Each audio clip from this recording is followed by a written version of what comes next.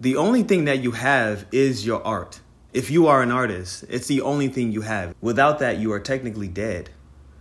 The art is what allows you to have something to hold on to, identify yourself with, commodify, etc. And then there's another level where you use it and you see the effects of it by just simply being yourself.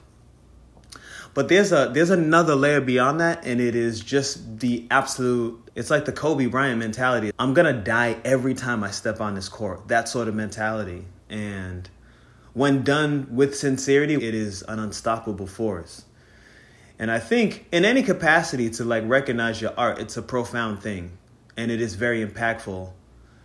But if you truly want to live and almost be in astonishment of what you are, and all the things that influence you and inspire you, the only way to really understand that is to dive into it, period.